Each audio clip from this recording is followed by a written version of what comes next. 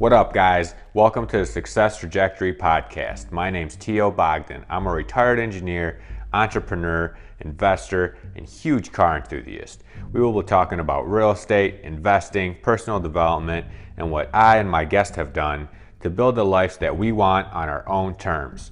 My goal is to help people find their own path to their own success trajectory. Let's get started.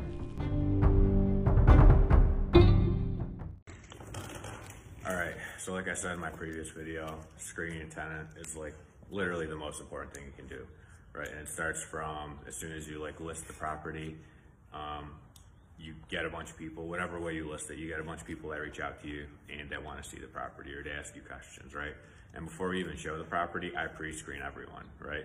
So I ask them roughly credit score, roughly this, roughly that, roughly this. Most people that they don't want to answer it, well, they probably don't want to answer it for a reason, right?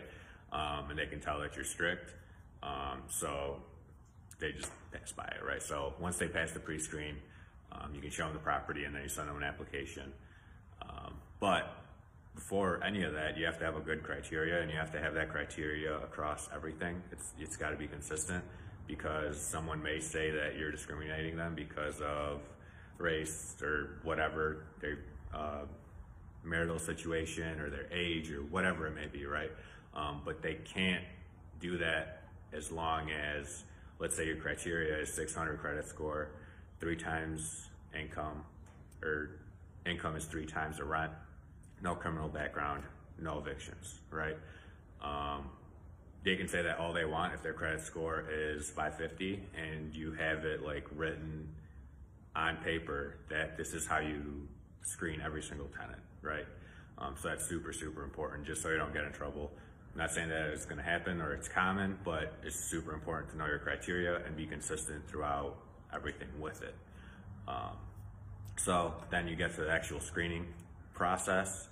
Since I have a property management company, we use Buildium, right? And we can screen tenants. We can do all this stuff through Buildium, which is sweet. But like I said, if you're doing this yourself, you would be using maybe Zillow to screen tenants, or Cozy. I have never used them. I know they have capabilities though. I always used to use TransUnion.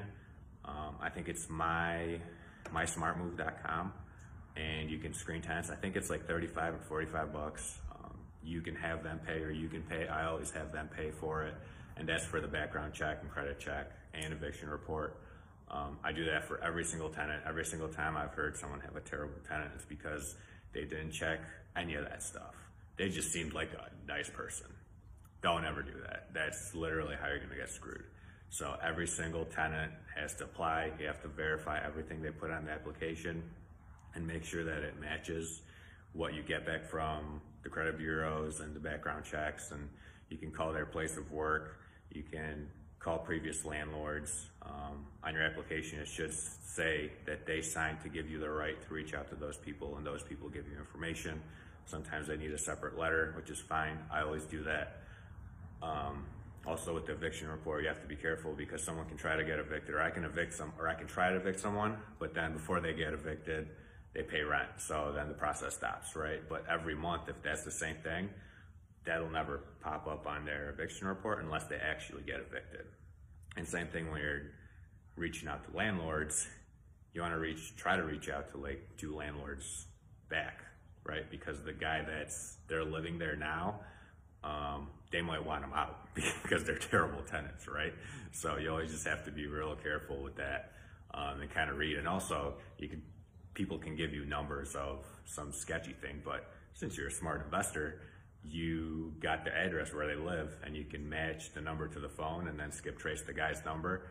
And it just depends how crazy you want to get, but this is the most important thing. So I always urge people to just be very diligent and do as much screening as they can, right? I think I covered it all. But yeah, if you have any other questions, or just drop them in the comments or send me a DM, and I'd be glad to help out in any way I can. Screen your tenants.